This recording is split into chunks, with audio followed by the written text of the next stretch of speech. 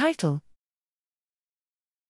Individual differences in spatial working memory strategies differentially reflected in the engagement of control and default brain networks. Abstract: Spatial locations can be encoded and maintained in working memory using high-precision, fine-grained representations that are cognitively demanding, or coarse and less demanding categorical representations.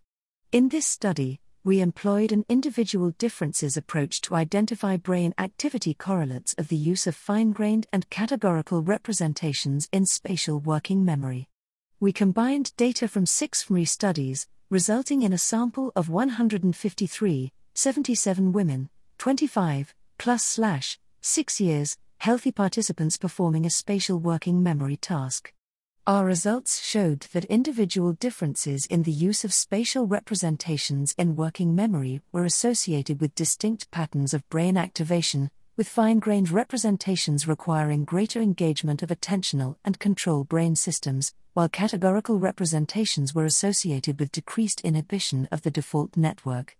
These findings may indicate a greater need for ongoing maintenance and protection against interference for fine-grained compared to categorical representations.